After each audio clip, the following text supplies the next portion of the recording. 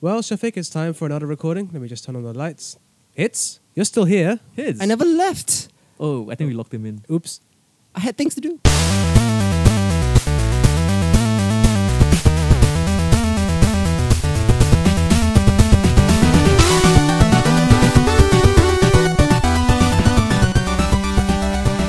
And welcome to another episode of the Last King Podcast here over at the Last King Studios. And hey, Hidz, you're still here. I am. A whole week. It's coming from inside. Wow, is that a reference to a queer I mentioned? Now, anyway. Oh. I'm sorry. So, okay. You just get past the obvious horror movie reference and just went there. Yeah, of course. So, Of course he went there. get out. No, come in. So, boys and girls, this is the Last King podcast over here. I am, of course, Shafiq. And who do I have here in the studio with me? You have Eccentric Tom. And, of course, a special guest 2 times in a row. Keeping Yes. the streak alive. I'm here 2 again. for 2. This is Hidz. I'm a co-host over at 2 different podcasts. One is a geeky podcast called Genre Equality, where we talk about everything from horror and fantasy to superheroes and sci-fi. Basically, the Last King light. Yeah, but you guys talk about other things, which I appreciate. Thank you. We talk about you too. Yeah. Thanks. Talk about me all you want. I talk about myself too much. And our other podcast is a pro wrestling podcast called Hidz Wrestling Podcast, alongside my co-host Hardy. He's the heart in hits. He's the hard and hot hits. He's the heart. You're the heart. hits. Yeah. Keeping the hits. Those top 40 hits. There we go. Yeah. So I talk a lot, and I'm glad to be joined by a different co-host this time. Uh-huh. Yeah. Okay, all right. Someone you're not sick of yet. No one. Shout outs to Hard. Is it? Yeah, it's hard. I'm just gonna call him Hard. Hart is also in my other podcast, Genre Equality. He's one of the 3 co-hosts there as well. So Oh, wow. I hear a lot of his voice. So yes, okay, too many podcasts here Yeah. over Yeah. going on. But you know what, you're listening to this one, the most important one, and of course, whenever we have a guest host on the show, it usually means it is our mid-year roundup best of so far. And if you listened to us last week, we were talking about our favorite TV / Absolutely. Netflix / streaming. Yeah. And now the most important category of all, Movies. Okay, the thing you pay $13 to watch and get disappointed with immediately. Yeah. Plus the $1.50 booking fee. Oh, you do it fuck, online? yeah. I do it online. Just go straight to the cinema, sir. No, because it's full by the time I get there. Exactly. Oh, really? Yeah, I'm in we- Paya Lebar, where it's a tiny scene. Oh, yeah, they have a pretty sick cinema there too, right? Yeah. But okay, shout outs to the Tampines Film Guard Cinema for reopening and still not figuring out their sound system yet. Yeah. Oh I my was a little gosh. bit disappointed You there. tried to watch Hereditary there, didn't you? Yeah, I watched Hereditary there and it just didn't hit you the same way that it should be because I Yes. know there was a lot of emphasis with the sound design. The sound design was very precise, and it's best experienced with the Dolby surround sound. Yeah, and the thing is Mhm. they have this proprietary kind of weird, it's not Atmos, it's not THX, it's some other sound system. Gotcha. Something I got from the back of a van somewhere in China. Yeah, I wouldn't know. Because the thing is like Jack Neo is very prominent in the marketing for this Oh, sound God. system. Okay, the guy who gave us Our Boys to Men 1, 2, 2, 3, 3, and 4 now. and now there's 4 of them. And there was a spin-off as well, wasn't there? Really? Yeah, when they were like frogmen. They were frogmen? Wait, Yeah. what? It is embarrassing that Or did I am not- dream that? I'm yes, you dreamed that. Wow, That is the worst dream possible, dreaming about shitty Singaporean movies. most of them are shitty, and we're unfortunate to admit it. I mean, I can't even think of one good Singaporean movie. Let me try. Wait, that scene from Independence Day when we get fucked up. Oh, yeah. jeez. That's probably all I can think of. Where do they you really not have any Singaporean movies that you like? Okay, if you're talking about the golden age, like black and white era, of course we have the P. Ramlee movies. Sure, yeah, but even that's kind of debatable because it could be Malaysian as It's well. technically Malaysian, also Singapore, but also produced by Shaw Brothers, which is a Hong Kong company. Right. What were the stuff that came out like a couple of years ago? Stuff like Apprentice. Which Did you I- like that? I liked Apprentice quite a Apprentice bit. was pretty good. Yeah. Actually, I Mhm. met the director when I covered the film festival here. Nice. Yeah, he's a nice guy. I interviewed him as well for one. I forgot which website it was, but he's a super thoughtful guy. Yeah. Yeah. Well, I would say, I mean, I didn't catch The Apprentice. I heard a lot of good things about it. It's basically about a guy learning to be a Executioner, yeah. Yeah, in Changi Prison. fascinating. Yeah. And as a person who's been there a few times myself, Ooh. for work. Okay, not for any other reason. I used to go there to visit my father. Oh. He was in prison, so Okay. I know the place pretty well. Yeah, hardcore. Hardcore. So, yeah, speaking of prisoners, yes. Nice segue there, Mr. Tom. Where are we Where- going with this? yeah, we're imprisoned by the need. to talk about, talk the about best movies. of 2018. So as It's very hard to transition from a guy admitting he had a father who done time. best prison movies. That's- Speaking of the Green Mile, Yeah. I don't know. Actually, you know what's a great underrated prison movie? Shawshank Redemption. Startup. Underrated. Yeah, Startup. Yeah. Startup is pretty damn good. Like as like British prison movies go. British prison movies. Yeah, there's a whole like subgenre of British prison movies, and they're hard. Really. Yeah. It shouldn't be odd because you don't pronounce the H. That's true. We dropped the H. It's odd. Do Gotcha. they look odd? Yeah, don't drop the H while you're in the showers, though. Oh, don't drop the H. Because then you get the D. Yeah, there. Yeah. I'm so sorry.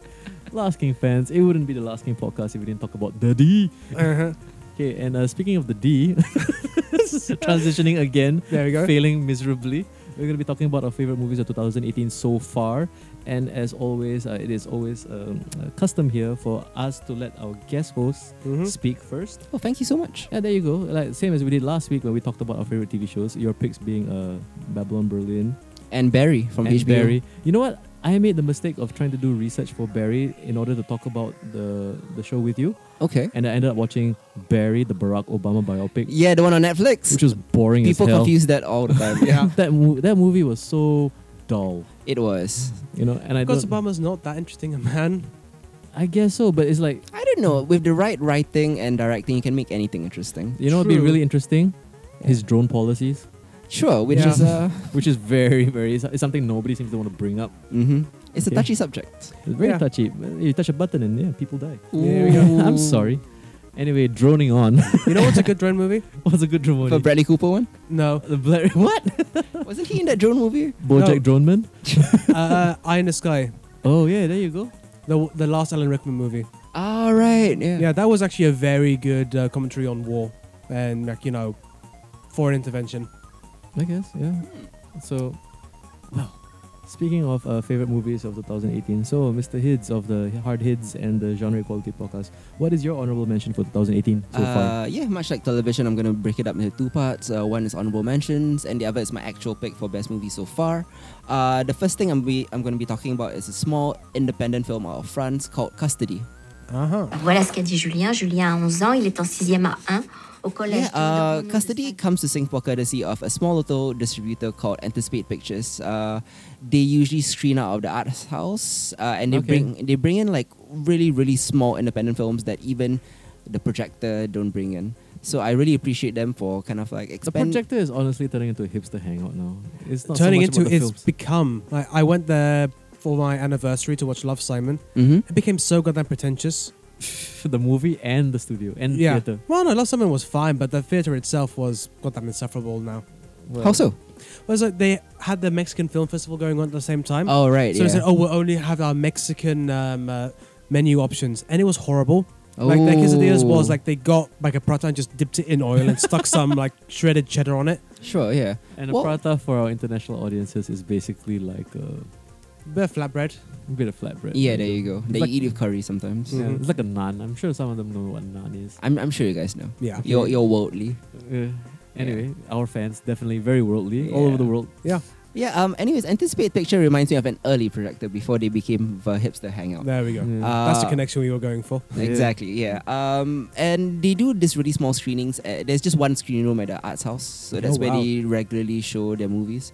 I've seen a bunch of great stuff there this year, but my favorite has been Custody.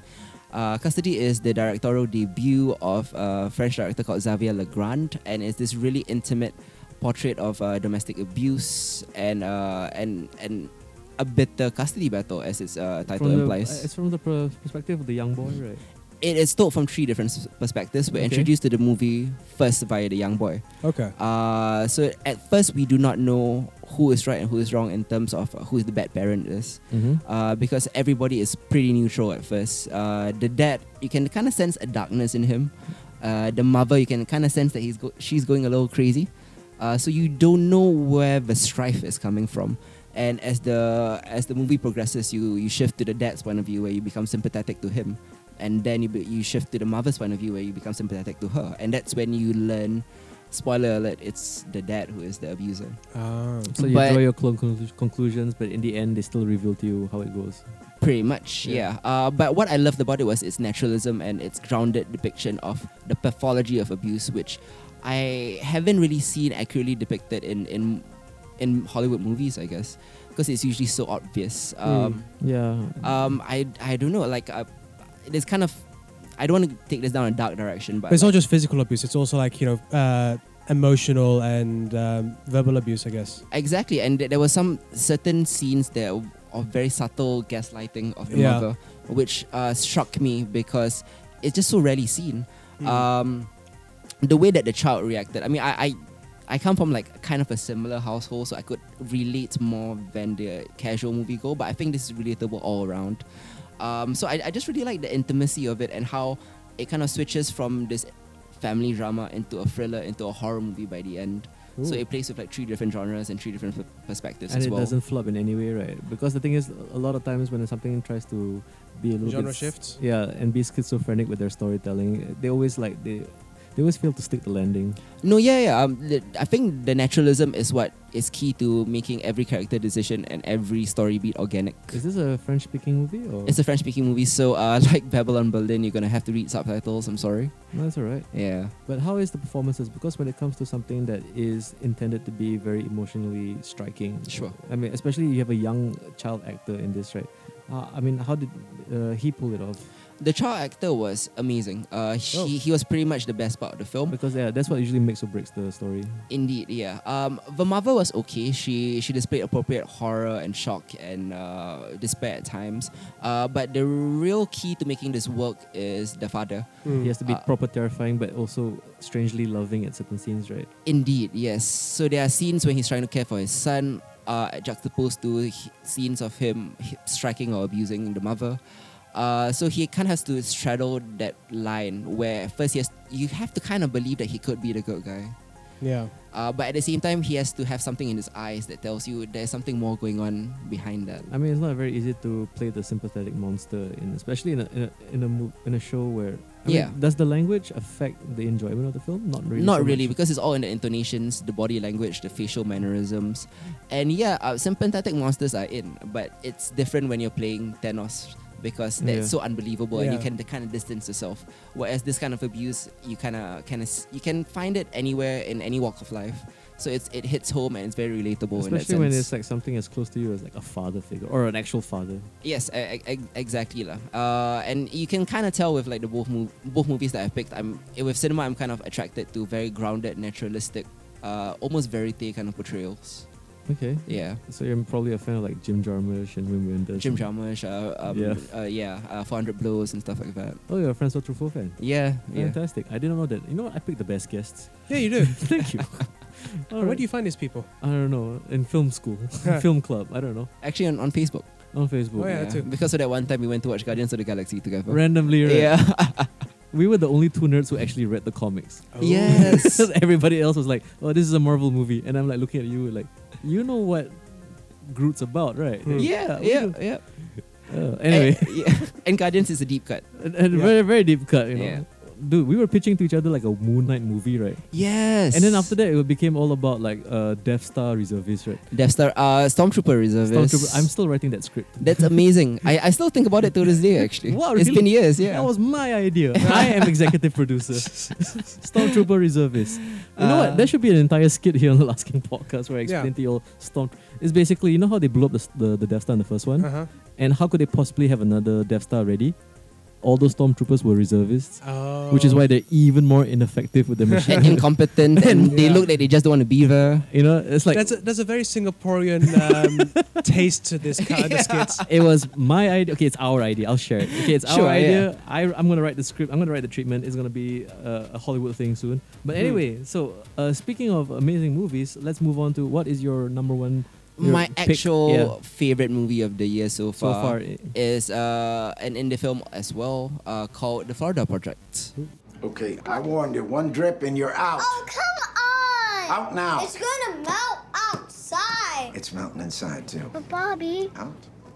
So Willem Dafoe stars with a bunch of kids. Willem Dafoe isn't actually the star of the movie. He's I a know. minor supporting player, but He plays the superintendent. he though. does play a pivotal role as kind of a father figure to his tenants / mayor / cop / protector to the people who live in his motel. and / landlord. and landlord as well, pretty much. The Florida Project comes to you from a director called Sean Baker, who's well known for his almost verite style storytelling. His directorial debut, Tangerine, was kind of a Sundance hit and one of the first few films to shoot exclusively on an iPhone. He Which did it. version of the iPhone? The was iPhone this? 5, I think. This was in 2015, so it must have been an older version of the iPhone. 2015 wasn't a long time ago, sir. It was Well, like 3 in terms years. of like technological growth, it In was. terms of like iPhone generations, that's almost prehistoric. Probably right. That's Pretty like much, before they yeah. had a camera above 10 megapixels. Yep. Okay, I can see that. Yeah, and he did a far better job than Steven Soderbergh, in my opinion, on that horror movie Unsane, Yeah. which was also shot on an iPhone, on iPhone 7, I believe. Mm. Well, anyways, this isn't about iPhones. This is about. I think I'm more impressed by. I'm sorry to go off on a tangent. Oh, go for it. Yeah. But basically, the guy who directed the Godzilla movie. Which one? Colin Trevorrow? There's a guy, the Godzilla remake. Wasn't he the same guy who directed Monsters? And the guy who did Rogue One. Colin Trevorrow. No. No. It's Gareth Edwards or Gareth something. Gareth Gareth Edwards. I'm Yeah. sorry. Yes. Colin Trevorrow or somebody You're else. right. So yeah, like, yeah. and isn't it true that Gareth Edwards shot and cut like Monsters on Movie Maker. on Movie Maker? That's Like, I right. super respect that with the effects and everything. That's right. So it's like, hey, what's your excuse? Technology should be able to help you make whatever movie you want, which is why Death Star Reservist is gonna be You're a gonna be thing. happy. Yeah. Yeah, we're gonna do it very soon. Yes. If you can do it, If we can afford the license, I think that's gonna be it.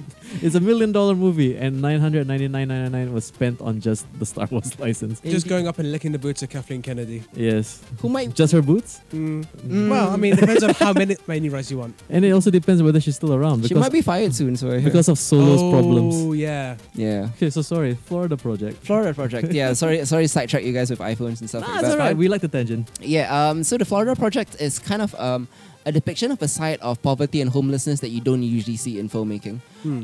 It's I would also want to bring up something that this movie thoroughly reminds me of, but you go on first. okay, sure. So yeah, it's these people are essentially homeless, but they have roofs over their heads. But how they do that is by living in motels. So they live day to day or week to week from paycheck to paycheck. So they're essentially homeless and poor, but they have roofs over their heads.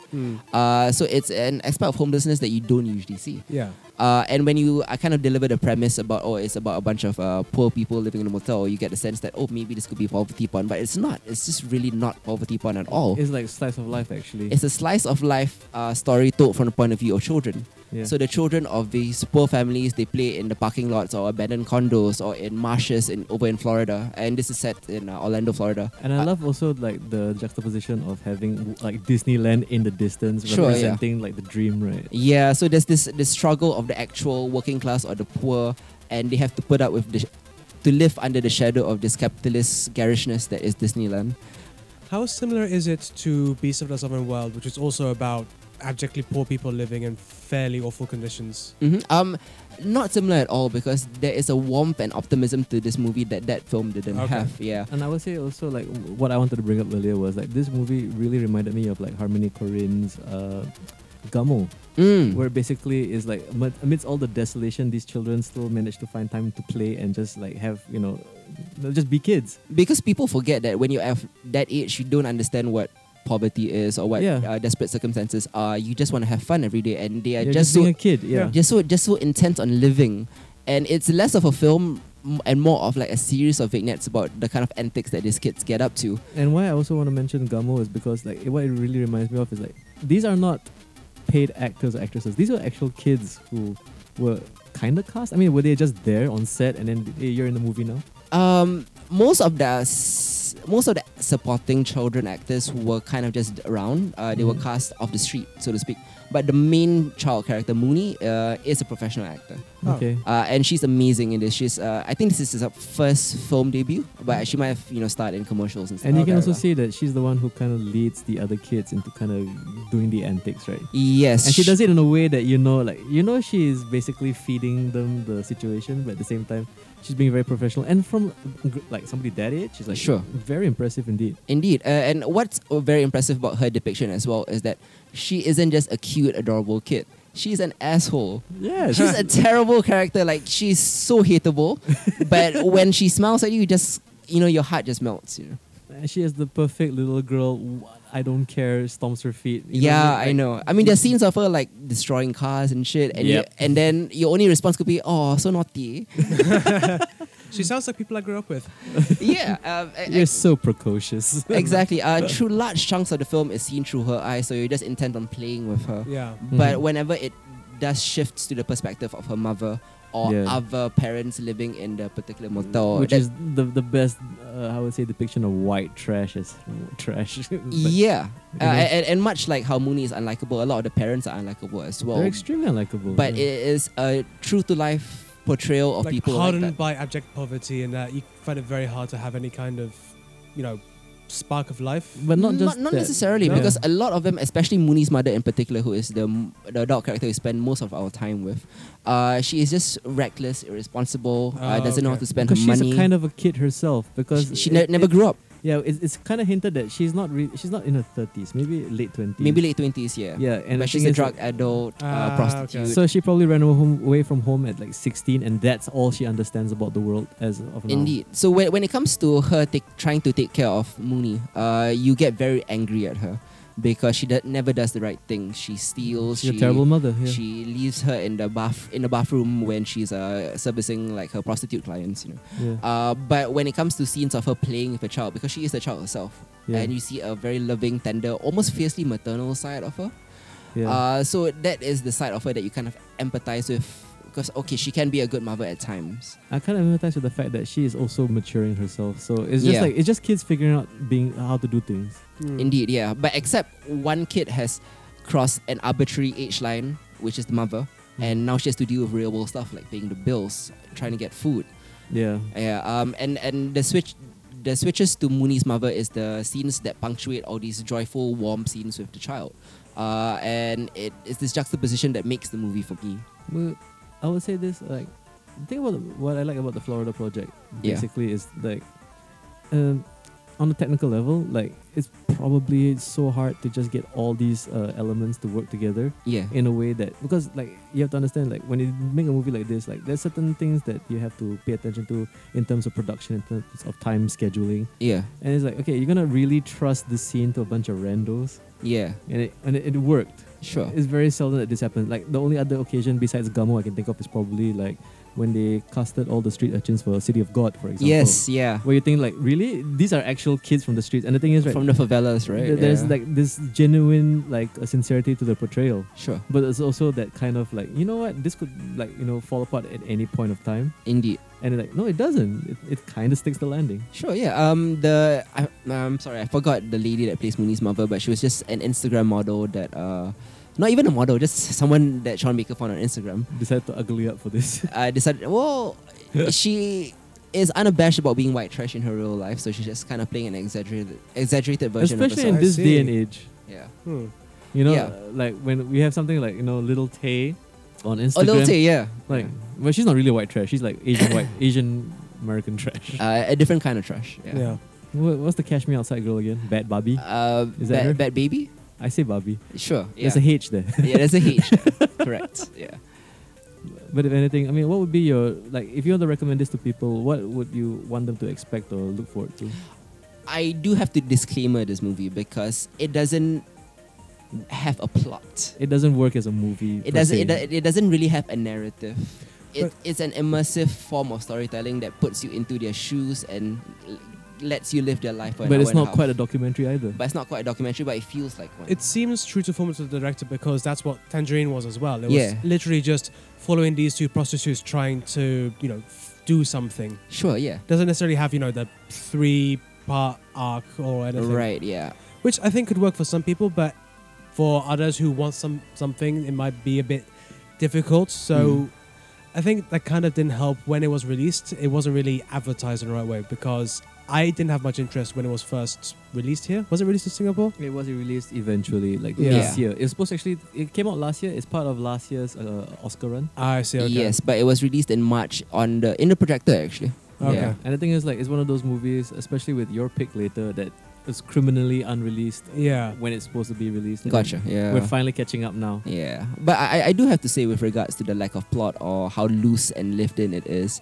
a lot of times when it comes to movies about homelessness or important social issues, you can kind of sense the work of a dramatist behind the scenes, Yeah. trying to kind of emotionally manipulate or craft something or a message. Yeah. What's beautiful about the Florida Project is you can get the message organically.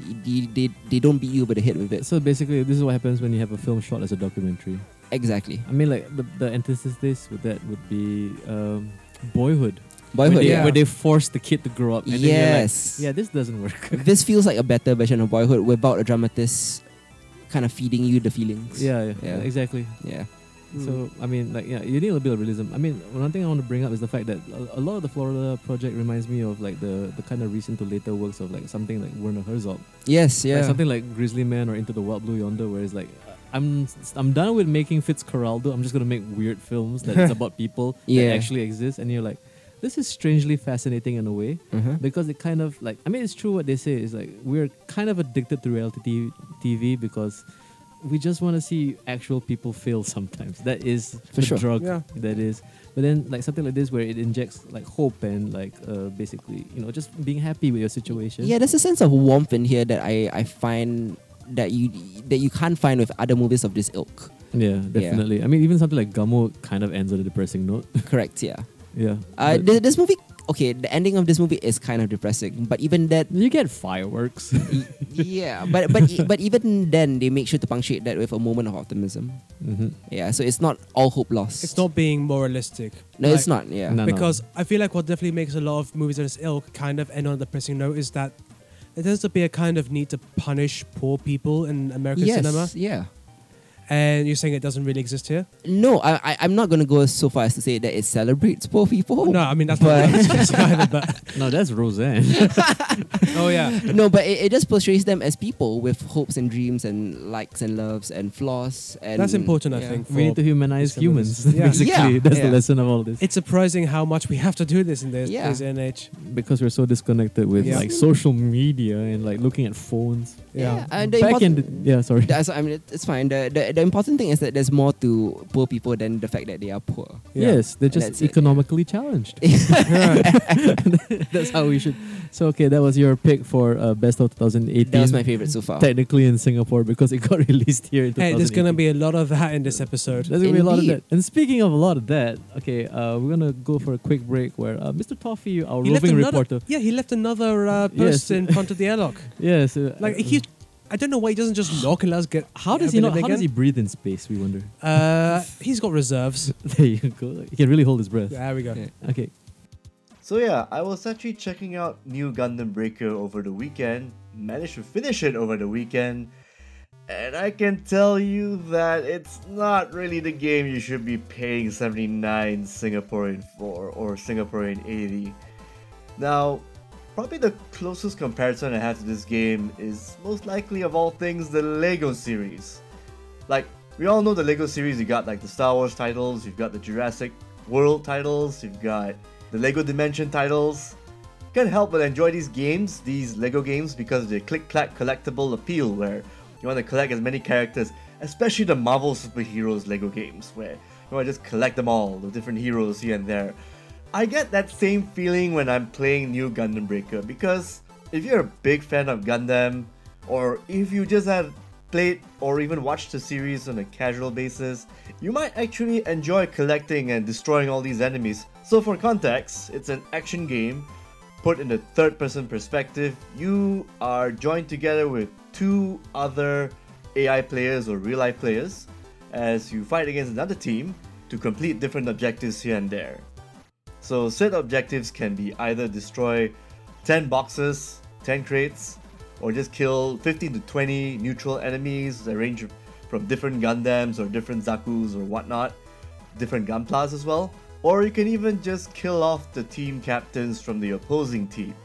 So it's not about whether you have the strongest Gundam or not, it's whether you have the best Gundam set up to actually complete these missions on the fly. Because when you complete these missions, you get points, and whichever team has the highest points win the entire game.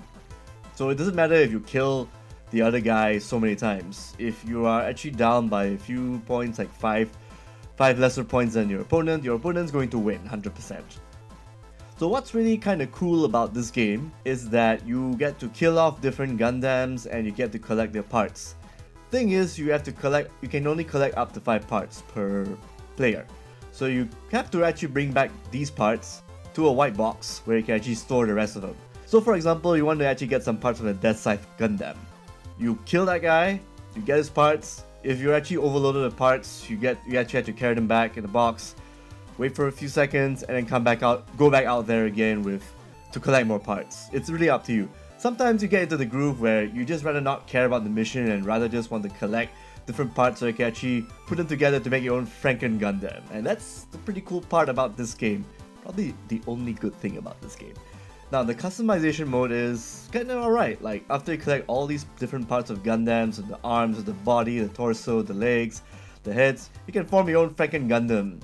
Doesn't matter about the stats. I mean, the stat changes are nice and all, but you want to actually make them look as cool or as grotesque or as esoteric as possible, which is pretty cool. For instance, from my side, I actually took a Zaku head. I actually formed it together with another Gundam part of legs, which is really, really big, like over proportionate and stuff, and just fit the rest of the body and hands with just regular Gundam parts. So, looks like a bit of a mess. As for the rest of the game, yeah, the concept and the idea is fine. Now, the controls, they're pretty alright. Like, you get to actually dash around as a Gundam, you get to attack, you got your heavy and you got your light attacks, you got your ranged weapons. Depending on how you customize your Gundam, you can actually have a charge shot, you can have a long range shot, you can have a artillery shot. Really cool stuff. Got the sword as well, you can even have like a whip as well. Different weapons here and there, giant swords. And your different setups can mean that you can actually have your Gundam boost as long as possible or fly around as long as possible or even take as much damage. But I think this is where the part where I get to criticize the game a lot, because the execution is just horrible. For starters, the frame rate when I play this game is very, very choppy. It actually halts for single player mode. Like, I load up a game, I go inside, I have my teammates following me around to this giant playfield, like this playground. Either it's like a workshop or a desert or an Arctic tundra place or even a space station. It's all miniatures and stuff. They're trying to play the whole miniature thing because you're actually pilots piloting a small ass miniature through these giant fields and whatnot. Now, there are going to be so many instances where you'll be overwhelmed, and these are the parts where the game slows down to a crawl. Like, frame rate just drops from 30 to 20 to even 10. I only played the PS4 version and it looks like shit when it moves. No, don't get me wrong, it looks good when it's static. But when you actually have it playing out there, like when you control your Gundam out there, finding all the many hordes of neutral Gundams coming after you, it just slows down. It's really hard. I mean, there's even some lag in the control. There's even lag in the single player. Jesus Christ, what the fuck is wrong with you, Bandai Namco? Here's the crazy part. There are like 3 of these games prior to this version. The first one's on the PS3. I think part 2 was on PS3 and PS Vita. The third game was on the PS4, and that actually got everything right with the UI interface, the frame rate, the gameplay. I mean, it's simple and moronic, but at the same time, the collectible mentality is there. Here, all I get is just that collectible feel to it. Like, let's just say Warner Brothers or Traveler's Tale made a shitty Lego game, and thankfully they have not. They've just made simplified ones. At the very least, at the very worst aspects of a Lego game, like, the bare minimum is the collectible bit, and that's fine. Here, it just runs horribly. Even the collectible bits is not enough. Like, the whole aspect of it, like getting the heads, getting the bodies, getting the torsos of different Gundams, and forming your own miniature customized Gundam. It's not enough because the single player, the multiplayer, it's pretty broken when you want to move the characters. The controls are fine until it starts lagging and when it starts slowing down when you have more players in the fray, and that kind of defeats the fucking purpose of the fucking game. I don't want to comment so much about the story mode because who the fuck plays Gundam game for a story? If you want the story, just go watch a goddamn anime. Okay, the story is basically just very typical Shonen Jump high school bullshit where you've got your Gundam Breaker University. It's not even such a fucking thing, where you play a typical spiky-haired dude who is a prodigy at piloting Gunplas and Gundams and the simulation at school, and you gotta take down the school council who actually took over the whole body, and you have your hot childhood friend joining you who happens to be inspired by your gunplay techniques and stuff, who joins you. You got this other girl who is very nice at first, but then when she gets to battle, she gets an orgasmic fit, like that gambling chick from Kakigure, except for Gundam, of course. And you've got your bookish chick who isn't really good at fighting, but she joins in nonetheless because she wants to join your all-female entourage where you're only male character. It It targets a Wii U crowd really well. Bandai Namco has been doing this shit for like 3 games, and so far they added the story modes for this, and it's very, very atypical. It's okay, not atypical. It's very typical. It's very typical of them to do this sort of story just to give the whole male power fantasy. I mean, whatever, it's fine, but this is just lazy writing. They've been doing this so many times. Why not just try something different? Like, this is the worst comparison. I mean, look at the Lego games. They actually have that collectible thing down the pad like Gundam does with its Gunplas. But they've done really creative stuff with their story, like just poke fun at the tropes and whatnot for the Indiana Jones games, for the Star Wars games. The writers for this could at least make things a little different. I know it doesn't matter, but at least show that you're trying, or at least care, because these are people, these are fans who actually pay their hard-earned money, who want to actually give out their hard-earned money to actually do this instead of like paying for actual Gunplas or actual models, which cost a shit ton of money. So for $80, you could actually just take half of that and just buy Gundam Breakers 3, which is probably on sale right now as we speak. Get that. Skip this new one. It looks nice, sorta, kinda. I like the collectible elements of this. It's pretty addictive and all that, but to shell out $80 for a game that is stripped down of all its features from the past 3 games, that is just a huge ripoff from Bandai Namco. I know it's also for PC, so it's nice that the PC crowd gets to play this once, because I figured the new part of this title, the new Gundam Breakers, is for people who have not touched this game before, which is good. Get a whole audience playing, so I really hope the sequel comes out and improves and added more features from the past few Gundam Breaker games, because this one is just the bare bone minimum of a Gundam Breaker collectible game. In terms of rating, I'm gonna have to be very fair here, like probably a 4 out of 10, because it tries to be fun. It's like one step forward, to bring it for the masses, but too many steps back. Like, if you play the older games, you'll see what I mean. And if you're a first-time Gundam Breaker fan, maybe just wait for this to be on discount, because paying a high price for this for just what seems to be a single-player mode that's a tutorial for multiplayer, and if you don't play that much with other people, and honestly, I tried this online, I couldn't find that many people to play with, and the same problems are back here, the frame rate and everything, made even worse if your internet connection is shitty. And you've got a recipe of a half-baked game that has so much potential to actually introduce people to the wonders of collecting Gundam parts and making your own Franken Gundam. So this is just a wasted opportunity. So please shape up, Bandai Namco, otherwise you're gonna lose the trust of a lot of people. Well, thank you, Mr. Toffee, for that very enlightening segment about that thing you enjoy a lot. So here we are again, talking about our favorite films of 2018 so far. Okay, here with our special guest, Mr. Hidz of the Hard Hidz and the Genre Equality Podcast. Hey guys. And right now it's Eccentric Tom's turn to tell us what his favorite film. My favorite movie of 2018 so far. So, like our esteemed guest, I'm going to be talking about an honorable mention. Now, the reason why I gave this honorable mention is that this is a really good movie. Mm-hmm. But there's just certain elements about it which left a bad taste in my mouth, which isn't the fault of the movie being bad. It's just that elements about it I couldn't have this be my favorite movie. And so my honorable mention is American Animals.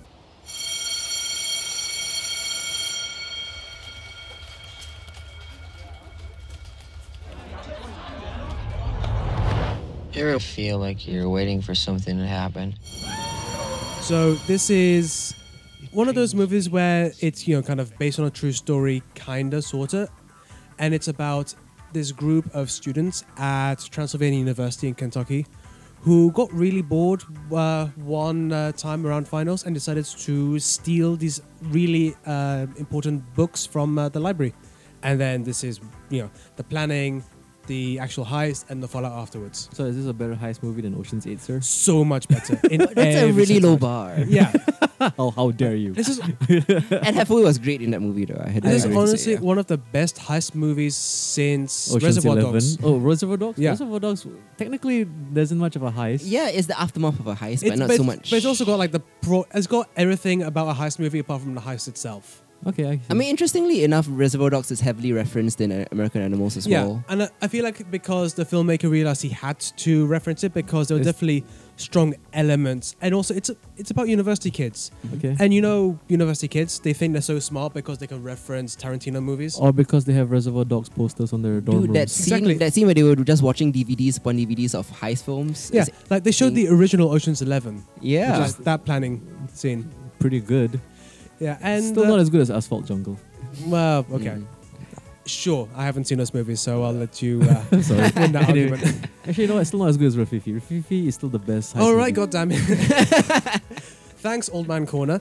Now, what really works about this movie is that it takes the Rashomon storytelling technique to its The unreliable narrator. its utmost ends, because the scenes change with whoever tends to be narrating at a particular point in time. Like Hero.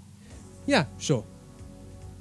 Yeah, like actually exactly like Hero, but Hero tended to like separate it. So you'd first have the unnamed because warrior saying it. each one has like a color scheme and a very specific art style. Yeah, I mean Does that was more does like American the stylized Animals do version. that? It's more like mid-scene it would change. Yeah, like Okay. for example, if a guy is described as wearing a suit and then the other guy describes him as wearing like a purple scarf, and the actor will change and the costume will change Yeah. mid-scene. Or It's the very Kubrick, to have Yeah. things like confuse people. or the best scene is when the main two guys are talking about the book in the first place. It's one guy saying, "Oh, we talked about this when we were driving somewhere," and the other one says, "Oh no, we did this while talking at a party," and so. The scene would be the two of them standing at the porch of a party, just talking, passing a joint, and they're just talking. Oh, pull over here, I want to buy something. And then suddenly he's coming out of a car. It's Okay. kind of like just catch you off guard, like, oh, wait. So you realize How does that work in the transition though? it's a hard transition. So like there's like, pull over here, and suddenly it cuts to the backs of their heads, and he's getting out of a car. Because like in my head, I'm thinking of it like maybe that weird Saw movie where things transition into itself, and it's like, what's going on? No, it's not. It's not like the only smart transition is when like a guy's changing how he dresses because an umbrella moves in front of him and then he's wearing something different and he's become a different person. Okay. Yep. But that's just, the cool side effects. The main thing is it follows mainly the two main characters who are played by Gary Keegan and Evan Peters. Gary Keegan from our favorite Sacred Deer.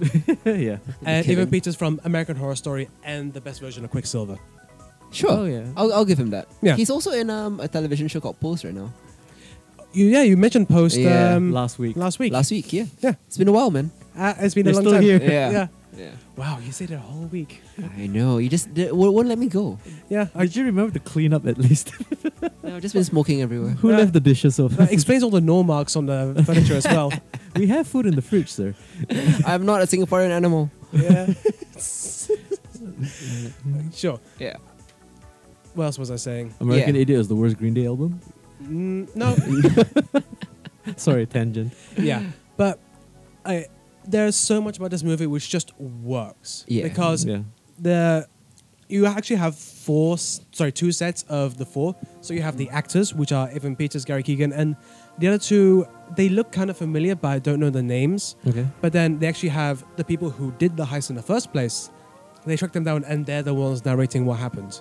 No, so these are the actual. Yeah. Okay. And the thing is, the guy who Evan Peters plays in the movie, they look very similar. They have the kind of eternal youth look going on, like the long floppy hair. I've said this a few times. All you white guys look the same, Ooh. Oh no, I could totally accept that. Yeah. especially us good-looking ones, right? Yeah, absolutely. I totally look like various Hollywood stars. There you go. Yeah. Actually, I've been told I look like Tom Wellington from Smallville more than once. Sure.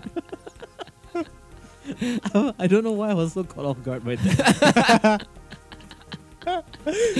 Tom Wellington from Smallville. Okay. Yeah. All right. So, Smallville. No, it's just like the acting is really good. The transitions are fantastic. So, what would be the reason why this is honorable mention instead of your top pick? The main thing is that the film salvages this in the second half when they have the twist, but the main thing is that the setup is that it's four white boys who are bored, and the way they express their boredom is, because we're allowed to do anything, and because we want to become something, we want to taste alive, so they have to commit a crime. And it's a kind of thing where it's like, That's a little bit cliche too. it's not just cliched, it's so obnoxious. And the film almost celebrates it a little bit in the beginning. It's trying to really say, oh, this is, you have to make something of yourself. Like before you become, a nebbish office worker, before you sell your soul to the corporate machine, you need to really rebel. And to rebel, you have to steal a work of art. It's a kind of thing where you only come to that kind of conclusion when you've never had to worry about stealing to make ends meet. Yeah. It's the kind of thing that you can only think of as like, oh, because I have a supporting family back home to, make sure I don't have to worry about, dropping out of school. Okay, I see. I mean, like, it's a white privilege. Yeah, it's like it's the lack of motivation, so to speak. Yeah, No, not really, but that is a misdirect because that's not actually what the movie is about. No, the movie Yeah. ends up, without spoiling too much, punishing them for having that kind of mentality. Okay. And especially near the end, when they introduced a character who was played in the movie, but they showed the real person afterwards, and it really just hits home just how horrible these kids were to this woman, just because they were lost in direction in life, so they felt like they had to do something this drastic to, grab the bull by the horns. I so to mean, speak. like, based off your description, the only parallel I can think of is probably like maybe Kubrick's classic Clockwork Orange, where it's about young guys literally with nothing to do with their lives, just going around causing havoc. Is it similar in I guess thematically, maybe. thematically? But in execution, like I weirdly enough, similar to the Florida Project. It's Yeah. actually a documentary style Okay. with the talking hits Yeah. and then reenactments, Alright. talking hits, reenactments, but more of a traditional documentary. Absolutely. Documentary style, yeah. And I mean, if I was to give it a review number, because we never reviewed it on the show, I would say this was a 8.5, 9 out of 10 for me. Really, really Like strong. really, really strong. But it's just that. There's something missing. No, it's not something missing. It's just that bitter taste. Like, I know the movie is trying to, take away the end, but it's just they spend too much time making you think, oh, these are just fun, quirky boys, having the time of their life. They're so precocious. Like, he's flying to Amsterdam to find a fence to buy his, stolen artwork. It's like, why are you making this a fun caper? It's like, it's what made Ocean's 11 work was because, yes, we're having fun with these kind of people, but at the same time, like, there's a sense of like disconnect because they're going after an arsehole casino owner. So maybe like because they're adding all this emotional weight, it kind of brings the movie down a little bit. Not necessarily bringing it down or the emotional. It's just that because So you're paying attention to things you shouldn't be paying attention to, it's which like, kind of like you're giving a bit Okay. too much of a veneer of like, oh, how cool these people are, and also in real life, like. I'm going to spoil it because this is true events. Like, the Okay. 4 guys spent 7 years in federal prison for their crime. all right. So it doesn't end well for them. Yeah. No, but they all have careers afterwards. Like, one guy goes back to college, another guy's in arts. In the film, he's shown to be an artist, but he's kind of like lost his muse kind of thing. But he's still able to have a successful career afterwards. Like, all 4 of them kind of land on their feet afterwards, and they don't seem to be struggling. Just like The Wolf of Wall Street. Yeah. No, but the difference is they do feel a weight of morality on They them. do. Like they feel guilt. Yeah, okay. Yeah. Actually, ironically, one of the guys, he published a book recently and went on Reddit to publish it by doing an AMA. And he was lambasted hard because people feel like he hasn't apologized enough. And He they- went to jail.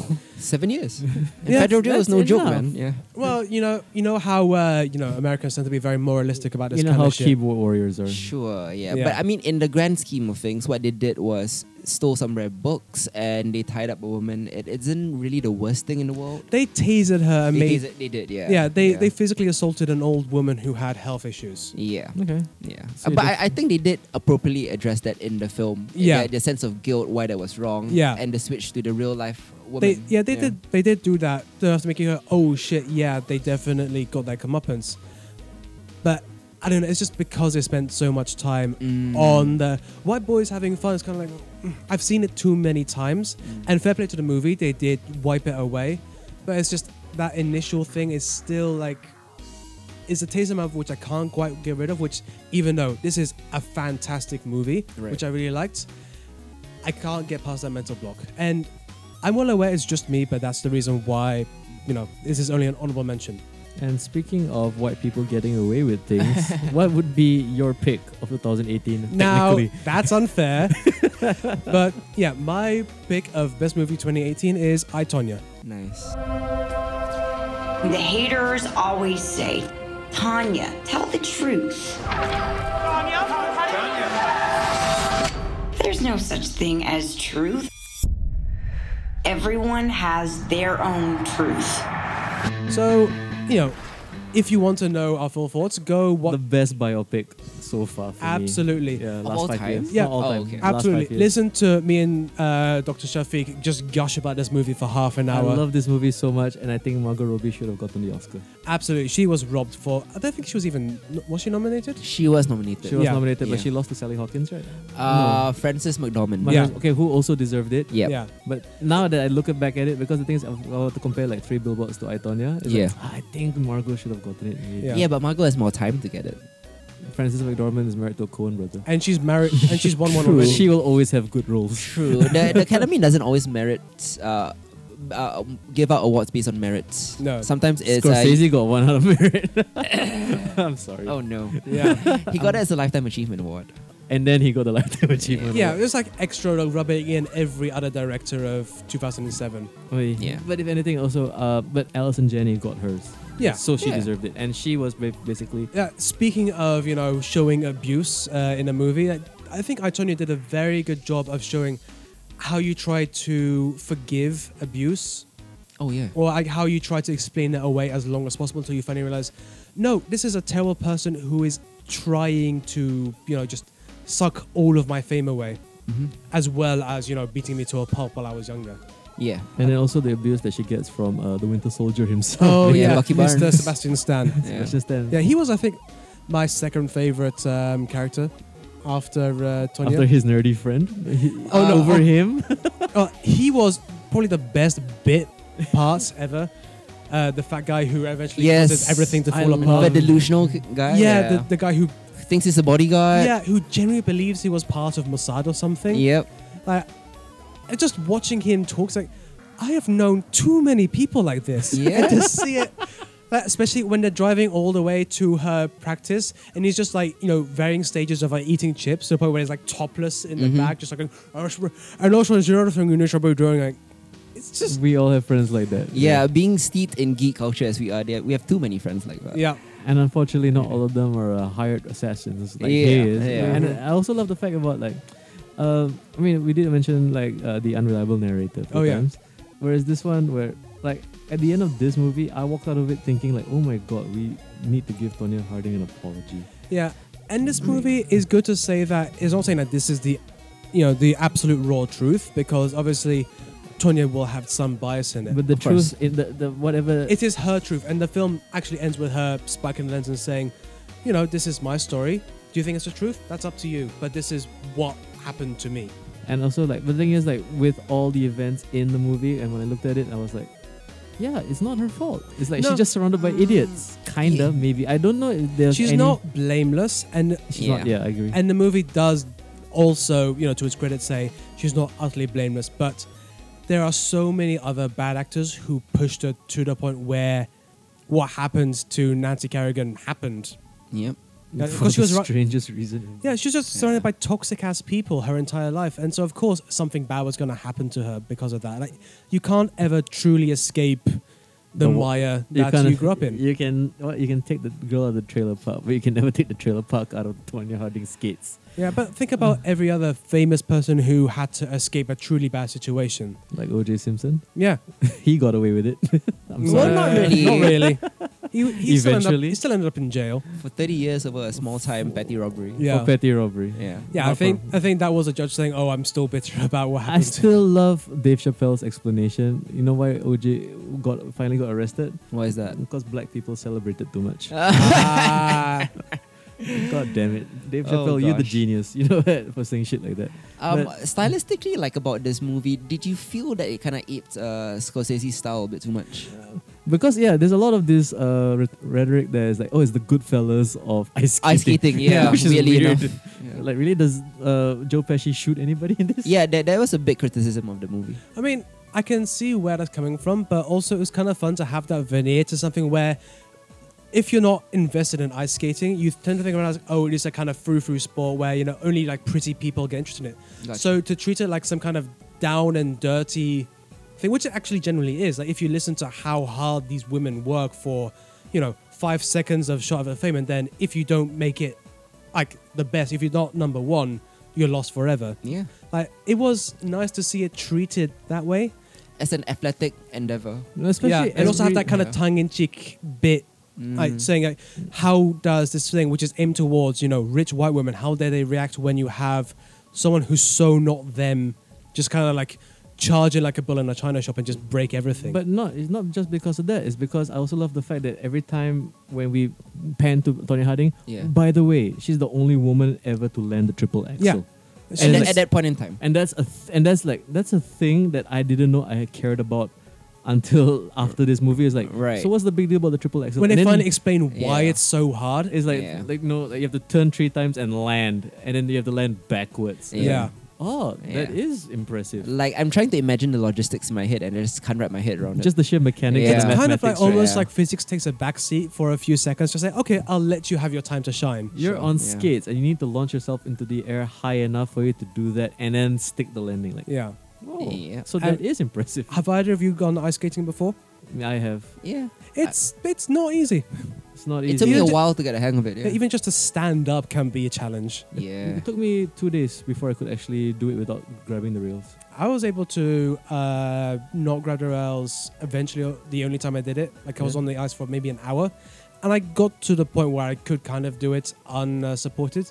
But there was this 14-year-old girl just doing spins and pirouettes. That's in the middle. annoying thing, It's like, right? fuck you. There's a professional court just over there. Don't do it in my face. You're there doing your best, just trying not to kill yourself, and then there she is landing the triple X. Yeah, but then, I turned out, I saw my brother just sitting on his ass for the 5th time. I was like, I'm not the worst in my family, and that's good enough for me. You're not? Yeah, I agree. So, fun fact with this movie starring Sebastian Stan, did you know the co-writer of this film is named Steve Rogers? I remember that, and the world is I too never brought perfect. it up, Yeah. and then oh yeah, that's a thing. Jeez. Well, yes, but of course everybody's doing the fanfic of Harley Quinn and the Winter Soldier getting it on, For sure, yep. and he lifting her up with the metal arm, Yeah.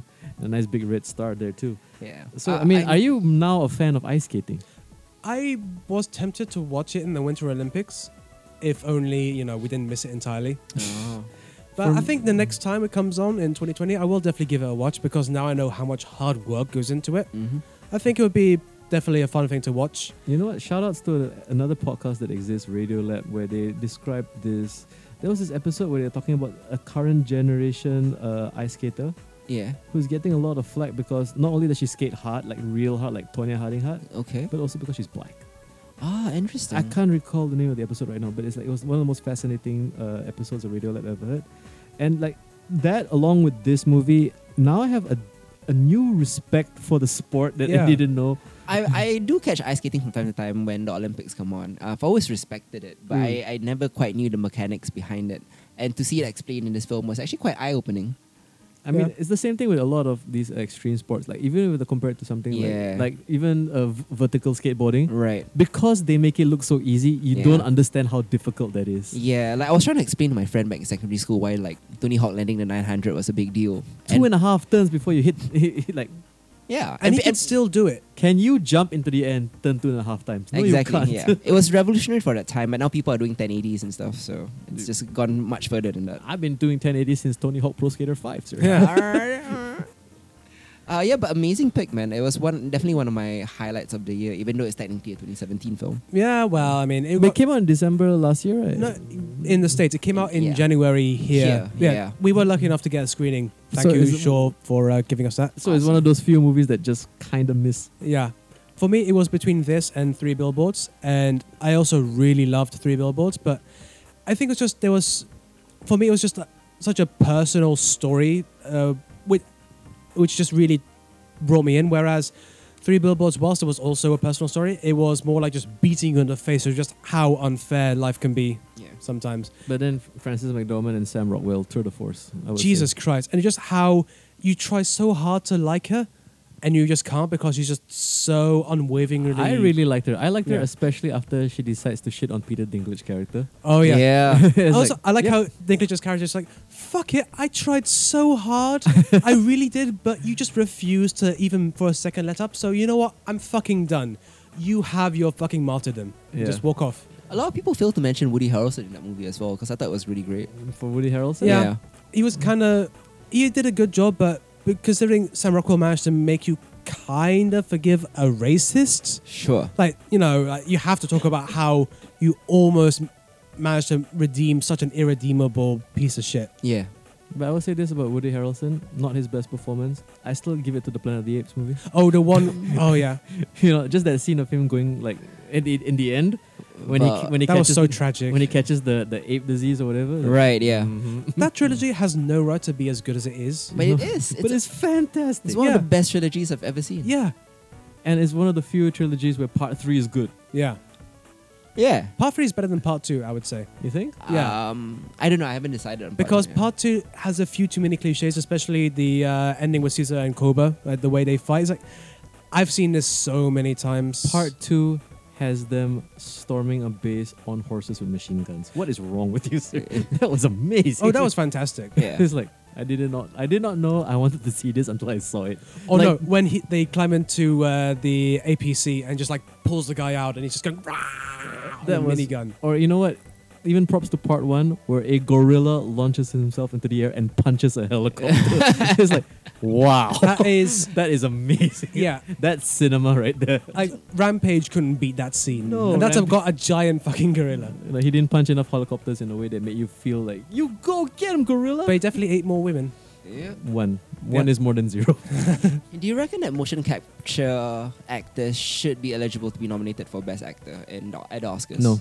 No? Why is that? Because they're not acting. You have to do the facial performance. I Well, guess- they also do facial performance as well. It's That's also what- that's- captured. It's Yeah, captured, but it is then reiterated and positioned elsewhere. You know what I Right. mean? You have to be the person there. But they should definitely be recognized for the work they do. they should have their category. They should have But they don't best have motion. anything. Mm. at the I moment. thought like Mr. Serkis won an award, like some special motion capture award just for himself. Yeah, but they don't have like that category every year, and especially considering that motion capture is becoming an increasingly So, prevalent yeah. thing in film right now. There should be a section for them. There should be a section for them, but here's the thing: like you gotta have the history. Mm. Sure, yeah, It- but eventually they it'll could just happen. put it on the technical side of the awards. They don't even have to put it on the main broadcast. I guess Just so, a because little like something even with, the like, best sound Oscars mixing or don't whatever. even like acknowledge They don't- VFX as much as they used Well, to. It's fuck, on they the don't even separate broadcast. they don't even recognize the stunt work, which I Yeah. think is all the more important. There's Stunt the- work is few and far between though. There's the technical Oscars, which is a separate ceremony altogether. Yeah, but that's the problem. It's like Yeah. it's a kind of separate but equal kind of discussion. It's not Like- equal. One gets TV time, one doesn't. Exactly, Yeah. and they deserve TV Yeah. time because without them, a lot of blockbuster movies which we love would just fall apart. You know what they should do? What's that? Cut out the eulogy. Oh, but in memoriam? Yeah, no. Right. It's extremely depressing, especially for a guy my age to look at people like pass away and like, oh yeah. But you need a toilet break.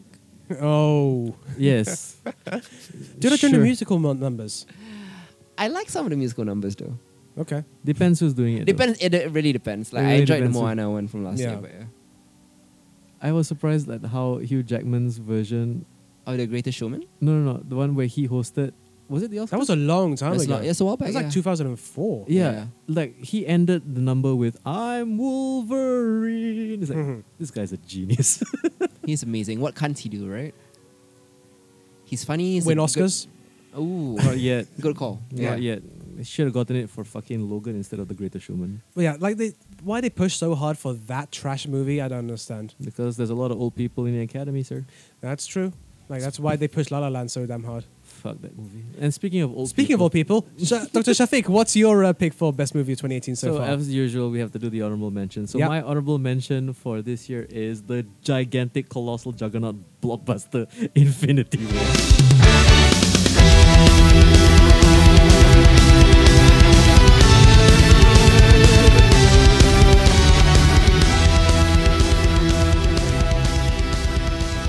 Fuck, this movie made a lot of money.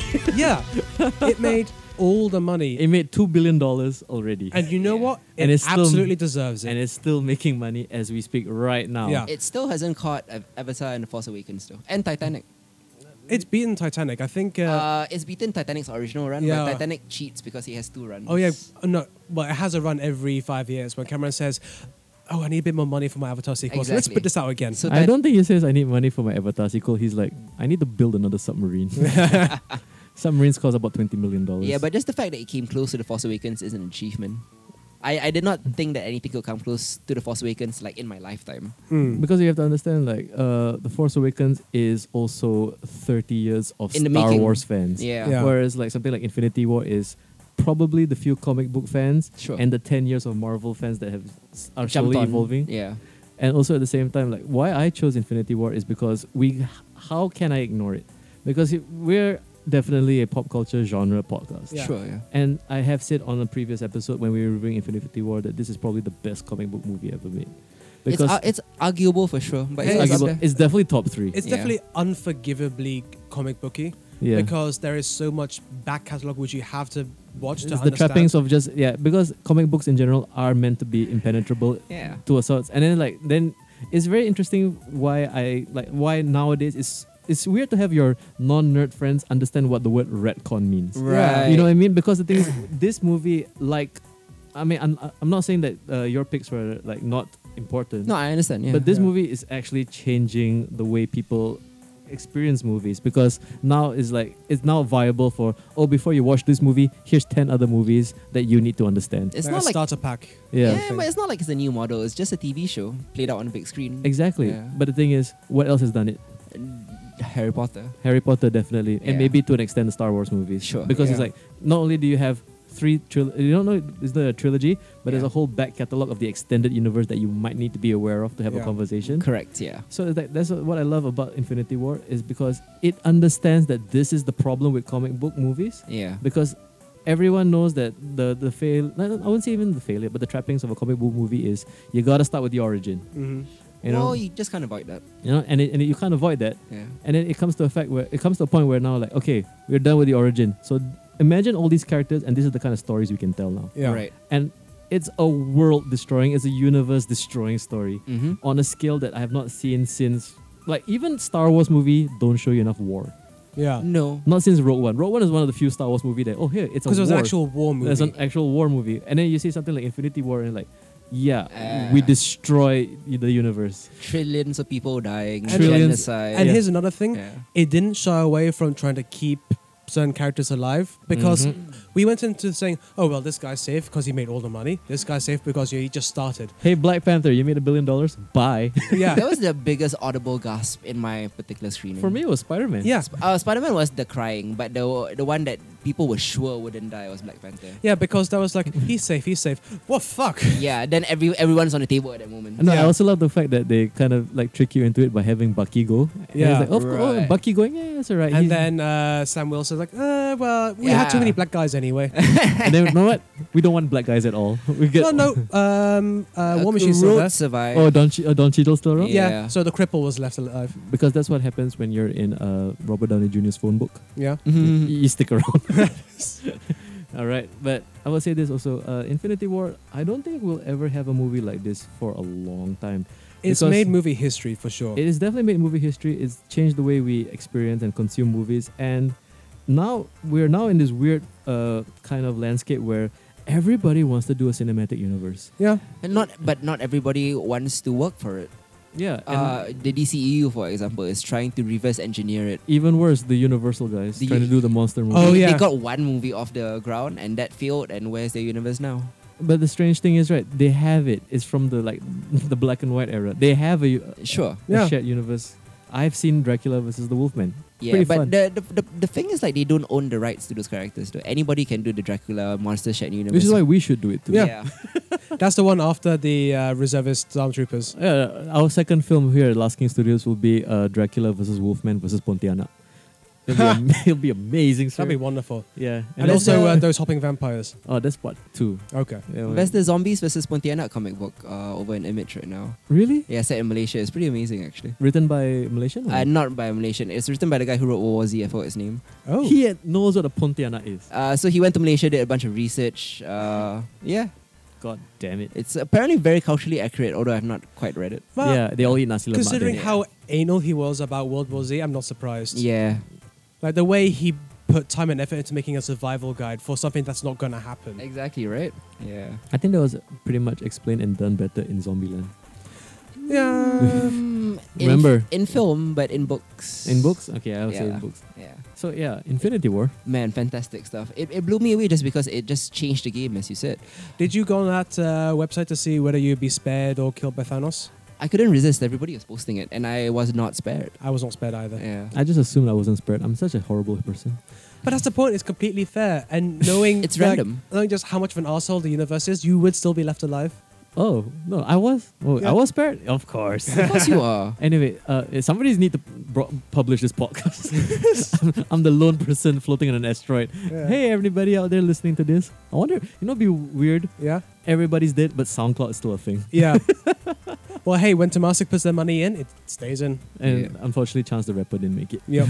Oh no. He got faded out. But I will say this about Infinity War. I haven't felt something so overwhelming in a while. Because like we had the conversation on our review episode where basically I compared this to like for my generation would be definitely Empire Strikes Back. Yeah. Okay. In terms of a movie that was just culturally defining, still the best plot twist of all time. Sure. And if anything, it's like I remember like when you mentioned like when Spider-Man went, a lot crying in the audience. Yeah. I was sitting next to a little girl crying her eyes out because Spider-Man got killed. Yes. And And I was did like- you say that there was a guy in the screening there was dressed an- like Spider-Man? That was an asshole dressed as Oh, Spider-Man. no. It was one of those weird like Yeah. afternoon matinee screenings. Right. Like, God damn it, Spider-Man! And Like, he came in like all happy and cheery, dancing around, and then when the film ended, he just ran out. There was a dad and a mom next to me with their child was crying, and they audibly said like during all the death scenes, how can they do this? how can they do this? this is movie not supposed to be realistic. Yeah, exactly. And they brought their crying child out before the movie ended. You know the best thing? I'm friends with a die-hard Loki fan. Loki, right? Yeah, because And you got fucked up very First fast. 5 minutes. yeah, she's a 20-something woman. Of course, she loves Tom Hiddleston. Hiddleston. Yeah, and I got a text from her after she was like, "Why?" No, but I love that they're able to engender this kind of investment from Yeah. non-comic book fans Exactly. in these characters. It's the new cocaine right now. It's I would say this like because the thing is, whenever there's a Marvel movie, yeah, everybody's gonna watch it. sure. Yeah, So which is why we're all like looking at Ant-Man and the Wasp coming up soon. It's like, so how are you gonna do this? it'll make about 500 million, 600 million. Which It is a won't hit the huge brain. success for his budget. Yeah, and also Paul Rudd's much cheaper than Downey Jr. I would say that, especially now, right? Yeah, Yeah. But I mean, this is why I chose this as my honorable mention because you cannot escape the conversation that Infinity War did nothing but numbers for 2018. yeah. Oh, 100%. 100%. Yeah. So speaking of something that didn't do any numbers, Ooh. The We'll exact talk about- opposite, in fact. the exact opposite effect is probably my pick for best movie of 2018 so far. It's Annihilation. Can you describe its form? No. Start from the beginning. 4 women playing scientists who aren't Ghostbusters. Yeah. And this is not the intro to a porn movie either. Would be an amazing porn movie. Well, Anal where- annihilation. I'm sorry. Especially with all the mutation, where like halfway through, like Right. it just becomes spiked or something. How do we tangent so quickly? I haven't even introduced this movie. So to me, this is probably one of the smartest sci-fi movies made in the last 5 years. Yeah. And it's I also would say, what was the last smart sci-fi movie? for me, Ex Machina? Ex Machina Which probably was Yeah, Alex Garland also, as well. yeah. also done by this guy. But Yeah. I mean, I loved Ex Machina. Yeah. Man, like I would say this is the one that kind of like affected me in a way. Like to me, when I watched this, it felt like Silent Running. It felt like Logan's Run. Yeah. It felt like a sci-fi movie from the 70s that wasn't trying to be Star Wars. Sure. It was just trying to be smart. Like when you watch something like Soylent Green, Yeah. you know, yeah, yeah. like, there's something about this that is that's of a certain time, but is done and repackaged in a way that's modern and accessible. Back in a time when sci-fi wasn't a genre, but a means to explore a genre in a different light. You know what? Also, shout outs to the recent passing of Mr. Ellison himself. Oh, Harlan, yeah. Yeah, like probably my favorite Star Trek episode ever. One of my favorites. City yeah. on the Edge of Tomorrow. The original series, as I mentioned a while back, I only saw the original series last year, so it was fairly fresh for me. How did you feel when she died? Heartbroken. It's And it's not a spoiler. that show Yeah. is 40 years old. yeah. I was just amazed that a show that cheesy or that corny could make me feel these feels. So you're not a fan of video games, right? I game sometimes, but I'm not hardcore. Play I Have No Mouth But I Must Scream. Which is based on a short story.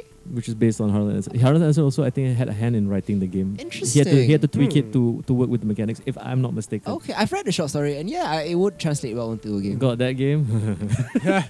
It's only $2 on Steam. Sale's still going on apparently. Yeah, until Tuesday, I think. Which is probably a few days from when this is released or after. A long time after this has been released, my friend. Yeah, there you go. So anyway, yes. So Annihilation. We have Natalie Portman. Mm-hmm. We have the girl from Tessa Thompson. Yeah, Tessa Thompson. I was about to say Thor: The Dark World. No, she's in Ragnarok. Yeah, she's Ragnarok. And Westworld and Creed and nearly everything right now. She was the singer in Creed, right? She was the the deaf girl. girlfriend. Yeah, the deaf girl, the singer. Yeah. Yeah. And also, what's the name of the lady who's they're working for her? She's the reason they went there. Is that a hunter? Is that a Holly Hunter? No. No, that's not Holly Hunter. What am I thinking? Who am I thinking of right now? A Holly Hunter type, as we say in Project Horseman. Sorry, let's Yeah. not do that. Yeah. So anyway, so what I love a lot about this sci-fi show is that first and foremost, it knows it's a sci-fi show. Yeah. And it does everything to try and bring you into a world. It tries to immerse you firstly in the otherworldly elements that happen, and it does it in a way that isn't so, because there's this thing where sci-fi nowadays, because they hinge on the spectacular, when they throw the CGI at you, they try their best to make it look so like blatant and so in your face. Yeah. Like I would say, if you were to compare it to like a Valerian or a Star Wars, where like, look at this world we're building right now, and like, all this is fantastical, and you immediately have this kind of distance. Yeah, Yeah. You become a spectator. Whereas something like Annihilation, where they present to you like the otherworldliness in a realistic way, in a grounded way, especially like when they show you the footage of what happens to Natalie Portman's boyfriend, the soldier, and like what he and his Oscar Isaac's character. Oscar right? Isaac, Yeah. also in Ex Machina, Also in Star Wars. also in Star Wars. Yeah. And he also played Apocalypse in X-Men. Oh yeah. He is the real quadruple threat apparently. Yeah. Yeah. He's in all the franchises. Yeah. And for another tangent to connect, he's from Florida. Oh wow! Yeah. I did not know that one. Really, of the Isaac family. Yeah. And like he is, it's also very refreshing to me where he is basically the MacGuffin. Sure. Yes. Because like eventually, He's the one being technically damseled.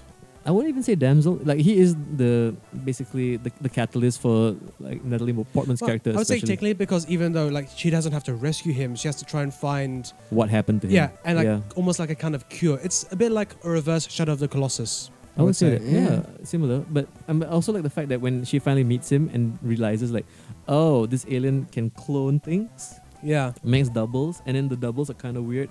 And then you have that weird dance sequence between her and her kind of clone. The mirror image scene, yeah. Yeah, and like I love the fact that the movie starts off as something that is very clinical in its execution, in a sense where it's supposed to be a very lean sci-fi movie, which doesn't try too hard to be a sci-fi movie. Right. Because like the women, they're armed with like normal M16s. Like they didn't have laser guns or anything. I mean, even the sci-fi stuff is fairly grounded. Like the crocodile is just a croc with shark's teeth. Yeah. And it's like basically DNA from here, DNA from there gets Yeah. spliced together, and then they're all just trying to understand things. And what I love especially is like good sci-fi, it's about answering questions.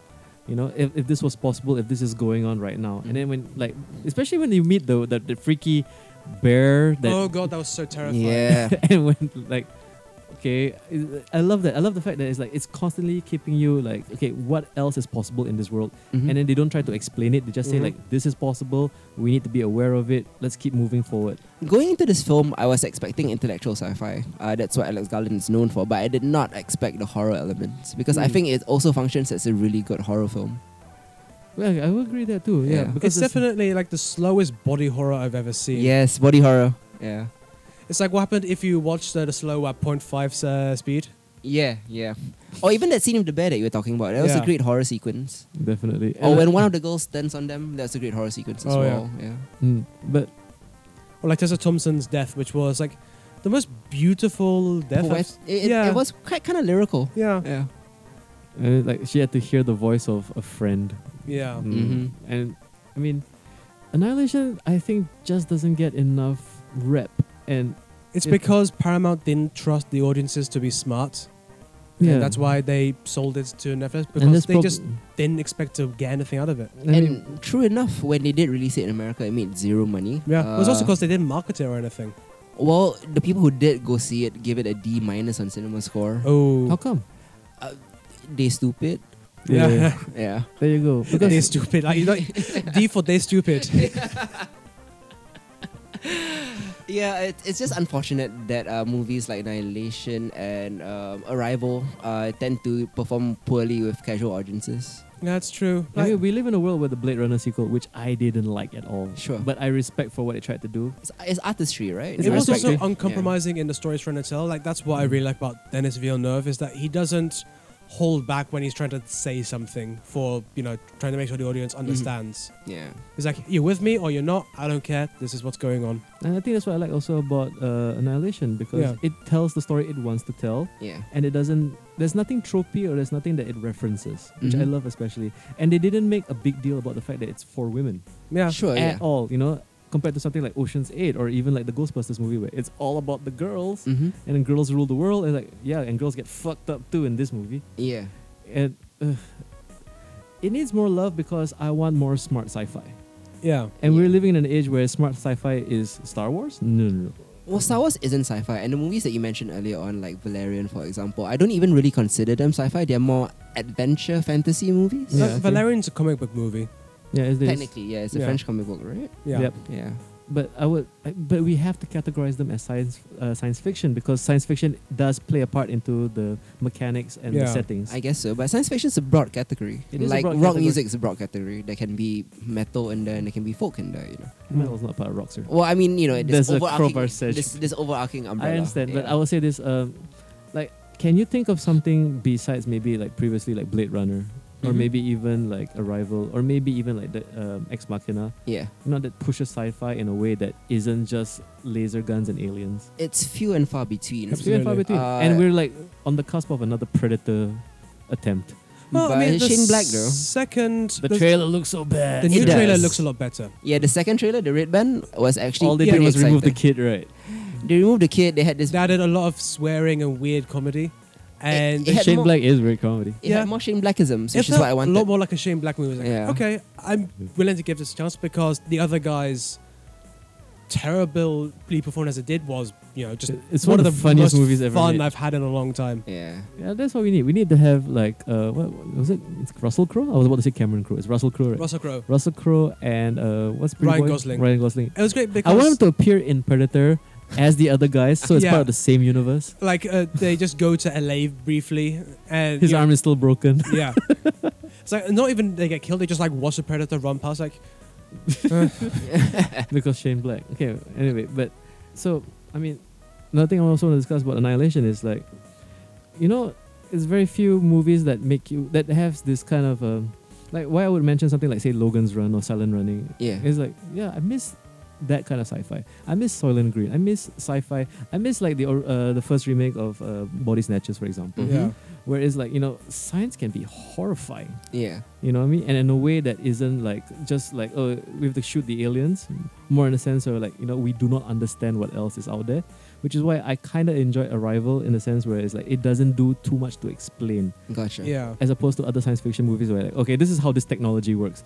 Here's literally the Chekhov's gun that will like, you know, solve the plot point at the end. Yeah, Arrival works because it showed a process of how they got to understand what these aliens were about. And it's nothing but trial and error. Yeah, and also just how important it is, your reference points. Yeah. Like when they talked about how the Chinese use mahjong as the way to try and understand symbols. Yeah. Mhm. And in a game where you can only win or lose, it very much changes the language that they're using. Or how in Annihilation where like when you see a dead alien or something that's weird, Mhm. don't touch it. Didn't you watch Aliens? Yeah. Yeah. Don't put your face right next to that thing. like they put on the gloves and like poke it from a distance. It's like, okay, we're not so sure what this is. Okay, let's just like write down what we understand. Mhm. Let's just like leave right now. because they're actual competent scientists. They're actual scientists. Mhm. Yeah. But okay, I mean, what are your thoughts when you saw Annihilation? How did you feel? Annihilation was one of those movies, but it's actually my most anticipated film of 2018 going into this. I'm excited because I love Alex Garland. I love the cast behind it, and I was really disappointed that I did not get to experience it in the cinema as it should have been because the I sound agree. design was incredible. I wanted to experience those visuals on the big screen. Oh, can you imagine this in IMAX? Yes, exactly. I was thinking about IMAX when I was watching it on my little laptop. Mm. Yeah, so it was disappointing to me that I didn't get to experience it the way it was meant to be seen, but I'm glad that I got to see it. It is unfair how criminally underrated it is or underseen. because this is a fantastic movie and one of the smartest sci-fi films over the last 5 years, alongside Arrival and Ex Machina and stuff like that. Yeah, I mean, the only criticism I have is that the ending really just feels like Garland ran out of steam and he didn't quite know how to wrap it up. Yeah, it's like, but I didn't know how to end a film like that. Exactly. Like, to be fair, I wouldn't know the first way of how to wrap this shit up, and I think it was fine.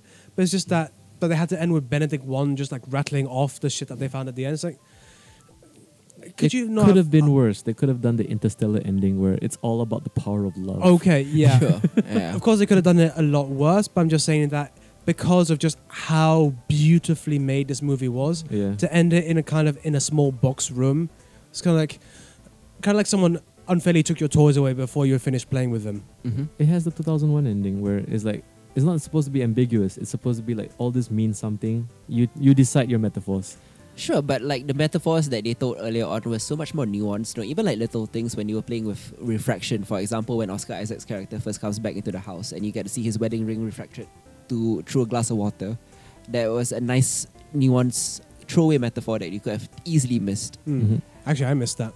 Oh, okay. Yeah, so it was brought up again with the glass trees later. Yes, yeah. So they referenced it again to make sure that you got it. But it's a small little nuanced thing, and in the end, they gave you an exposition dump in a small room. Yeah. I mean, but that's what I also love about this movie, because like if you pay attention to things like that, and then like especially when they explain later, like how is it that we're walking along the coast and we still haven't reached there yet? Why is it that the distance is so different? Yeah. Oh, refraction. They mentioned it just now. Yep. You know what I mean? So like I love movies like this where it's layered. I think that's the word I'm really looking for. Yeah. Because like when you peel away all the veneers, there's something for you to discover and for you to like kind of like just gorge yourself on. Sure. And like every single morsel of this movie is one of those few films where it's like every little piece has a purpose. There's nothing that's throwaway about this at all. Yeah. Yeah. And also it's just how utterly devoid of moralistic storytelling. Yeah. Like there's absolutely nothing of saying this is right, that is wrong, or change is scary, change is good. It's like change is change. And either you get beautiful stuff or you get horrible skull bears. Yes, exactly. I mean, especially what happens to the Holly Hunter type. The Holly Hunter type. Oh, yeah. She became one with the universe in a very interesting way. Mm-hmm. Yes. Yeah. So, and that's what I love. I want more movies like this. Mm-hmm. You know, movies that are challenging, but you know what? Even in a weird way, it's not that challenging. Sure, but it's challenging to maybe what modern audiences are nowadays. It's not obnoxious. Exactly. I would say. It's like it's not kind of like interesting or challenging for challenging's sake. It's because Garland believes that people can understand what he's trying to say. Yeah, I mean, like probably the anti of this would be like something like Elysium. Yeah. Oh yeah. It was like it's all about class structures and it's all about poverty and it's all who's about the director behind Elysium? Mr. District 9 himself. What's his name? Blomkamp. Yeah, Neil Blomkamp. But all his sci-fi movies are so heavy-handed. Even Chappie, which Chappie was the worst. Chappie was the worst. No, even District 9. I just wanted it to be Short Circuit 3. And it didn't. Oh my god. I'm so glad that Blomkamp didn't end up doing Alien, because his pet theme of alienation, he probably couldn't avoid that in a movie called Alien. Yeah. And all his movies are various metaphors of alienation. Because he's South African? Because he's South African? I don't know. Yeah, well, I mean, he would be a great, if we compare him with another director, like we leave him to do all the action and all the sci-fi stuff because he knows how to make CGI look realistic. Yeah. He's got that eye. Yeah. Because he used to be a kit basher before he became a director. Ah, okay. And now he's like, I think he was properly like groomed at Weta, right? After that? I think so. Maybe, yeah. He's with Peter Jackson. Yeah, his background is definitely effects, which is why when he did that Halo 3 promos live action thing. That would have been so good if it was a movie. It was great. But it was great because it was only like 5 minutes long. I mean, I know Master Chief is a terrible character, but I want to see a Halo movie somehow. Well, we could do like an ODST kind of thing. Are you aware that Showtime is developing a Halo TV series? Yeah, I've heard of this. Yeah. And it's probably only going to be available on Xbox One. No, it's going to be available on Showtime. Yeah. Yeah. You know what I mean? But you know what I mean? It's like, I yeah. gotcha. Yeah. Just exactly what we need, more tie-ins. Well, there was that Before the Fall series, which was actually pretty decent. It had one of the children from Lion, Witch, and the Wardrobe. Is it better than Red vs. Blue? Nothing can be better than Red vs. Blue. No, because Red vs. Blue is just so stupid. That's why I love it. Yes. Remember Machinima? Yeah. Speaking of Rooster Teeth, Michael B. Jordan is working with them in one of their projects. Really? An enemy, right? Yeah, Genlock. Yeah. It looks like a kind of Fascinating. Pacific Rim kind of thing. Dude, they're huge now. They have 380 employees. They're Is like it- their own mini production by empire. Oh, okay. Yeah. Oh, I'm going to be paying attention more to them. So that's our picks for best of 2018. Yeah, I Okay. would say so. I love how diverse it was. Yeah. Oh, I have one more honorable mention for best of What? 2018. Sure. The Brits Are Coming. No. The swimming movie? No, That's Swimming with Men with Rob Brydon. Okay, Brits so Are it's a Coming different is- thing. it's a completely different thing. It is, I would say, We're gonna do worst off? Seriously? no, I'm just going to briefly mention to caveat just how we watched all these amazing movies in 2018 that made us feel, that made us question, Sure. that made us cry. This is a movie which made me feel that last emotion, anger. Wow. Just pure, unbridled rage that someone had the audacity to make such a shite movie. Right. You have not seen movie 43, right? No. Don't. Oh Like, gosh. if it's on par with this, then I don't need to. I mean, if you want to see like Hugh Jackman walk around with testicles on his chin, Yeah. If you want to know what happened to the Farrelly brothers, yeah, what happened to the Farrelly brothers? this. Remember when they No made way. amazing movies like Shallow Hell? Ugh. Yeah. But Well, then again, Something About Something Mary About was Mary, good. Yeah. their first movie. And also that animated movie they made was not bad. Which one was that? It was the one about the antibodies in Osmosis Jones? Osmosis Jones, yeah. Okay. Interestingly enough, my actual pick for best of 2018, right, I couldn't include here because it came out in Singapore on 19th December, but it only came out in America much later on. Oh, it's a So- reverse where we got it early. Yeah. So in America, it was a 2018 movie, and Okay. I didn't get to include it in my 2017 list either because it was just so late. It's 19th December. It's Paddington 2. You like Paddington? Paddington Paddington 2 was actually an amazing Hugh movie. It's- Grant's in it, right? Yeah. Yes, and it's Hugh And- Grant's best performance in a while. Since 4 Weddings? In a while. Since an yeah. Englishman went up a hill and came down a mountain? And Paddington 2 is this wonderful, like, empathetic movie about hidden class and multiculturalism in Britain. Yeah. Among bears. And the bear is like a metaphor for that. It's just Okay. because Yeah. Paddington exists in this weird world where everyone is just so much happier when he just passes through. Mm-hmm. He's like a Jesus figure almost. Yes. Is yeah. Paddington the one who loves marmalade? Yeah. Yeah, that's him. And it's great because there's a whole subplot where he has to go to prison because they think he stole a book. Where You go to prison for stealing books in England? yeah, where It's a cartoon. he meets up with Brendan Gleeson, and softens this like this hardcore Irish thug. I can't remember what it's called, but he's just like this big scary dude. Like everyone is terrified of him. Mm-hmm. He's the cook, and he was like, "Oh, the food's terrible. Shh, don't say it too loud." And he just bangs up like, "Who hates my food?" And everyone's just like, these hardened criminals are hiding, and he's just like, "Yeah, could you not, use marmalade?" And then they go on this wonderful caper. You know what? Marmalade is very overrated.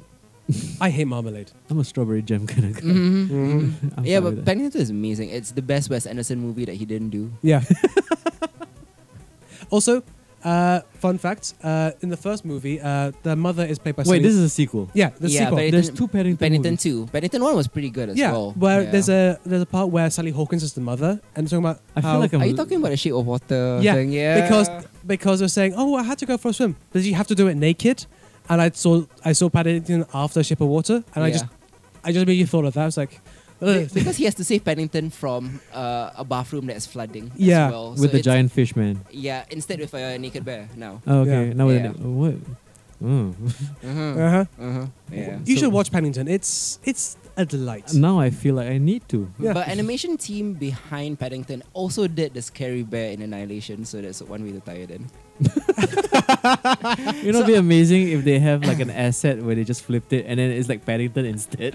Comes along. I was reading interviews with that particular animation team, and they were saying they named the bear from Annihilation. There's a train station right after Paddington. I forgot what it was. St. Pancras. Probably. Saint Yeah. Pancreas. Something. St. Pancras. Pancreas. Yeah. Yeah. That's a word? Yeah. Pancreas. Yeah. Hmm, I've fascinating. been to that station multiple times. Indeed. Cool. Does it have marmalade? No, but it does have a scary bear. It does have a scary The bear. bear's not scary. Yeah. He's from the darkest Peru, but he's so nice. Yeah, he's so lovely. Which doesn't make sense. How does he have an English accent? British explorers came to find him and taught him English.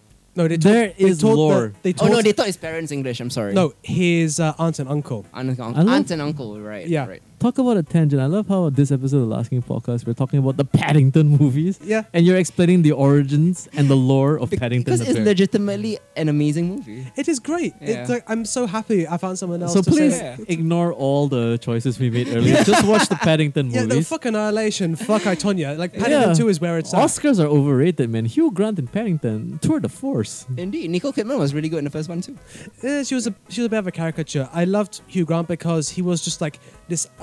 They pretty much just made Hugh Grant the villain. Like he's not even playing a character. It's just like. But it's if Hugh Grant existed in the Paddington universe, that's what he would be. Like Yeah. Cloud Atlas? Just an angry actor who can't work with anyone, so he wants to work solo. Self-obsessed. Yeah. Like Hugh Grant. Yeah, like Hugh Grant, exactly. Yeah. I don't think he's self-obsessed. Is he? We don't well, know. he makes fun of that our interpretation that he is self-obsessed. Yeah. Because we think that he is. In I real thought life, he's a mean old bastard who wants to be left alone. Yeah. Like he hates everyone in real life. I'm pretty sure of that. You know what? Yeah. So there you have it. Our picks. Yeah. Paddington, fuck all the other movies. Exactly. I have no idea what happened to the show anyway. Okay, so I'm befuddled now, just like Hugh Grant in all his movies. So that was our picks for 2018 so far. Let us know what you think. Are we full of shit or do you agree with us? Yeah. Sure. Or what are your favorite movies? Let Yeah. us know. Please. And with that, I have been Eccentric Tom. Yes, and I've been Dr. Shafiq. And of course, our guest co-host here, Hidz, please, more plugs. For sure. On my 2 podcasts, Genre Equality and Hard Hits, just released our new episodes. Check us out on Mixcloud / Genre Equality or Mixcloud / Hard Hits. Okay, now make sure you leave this time. Yeah.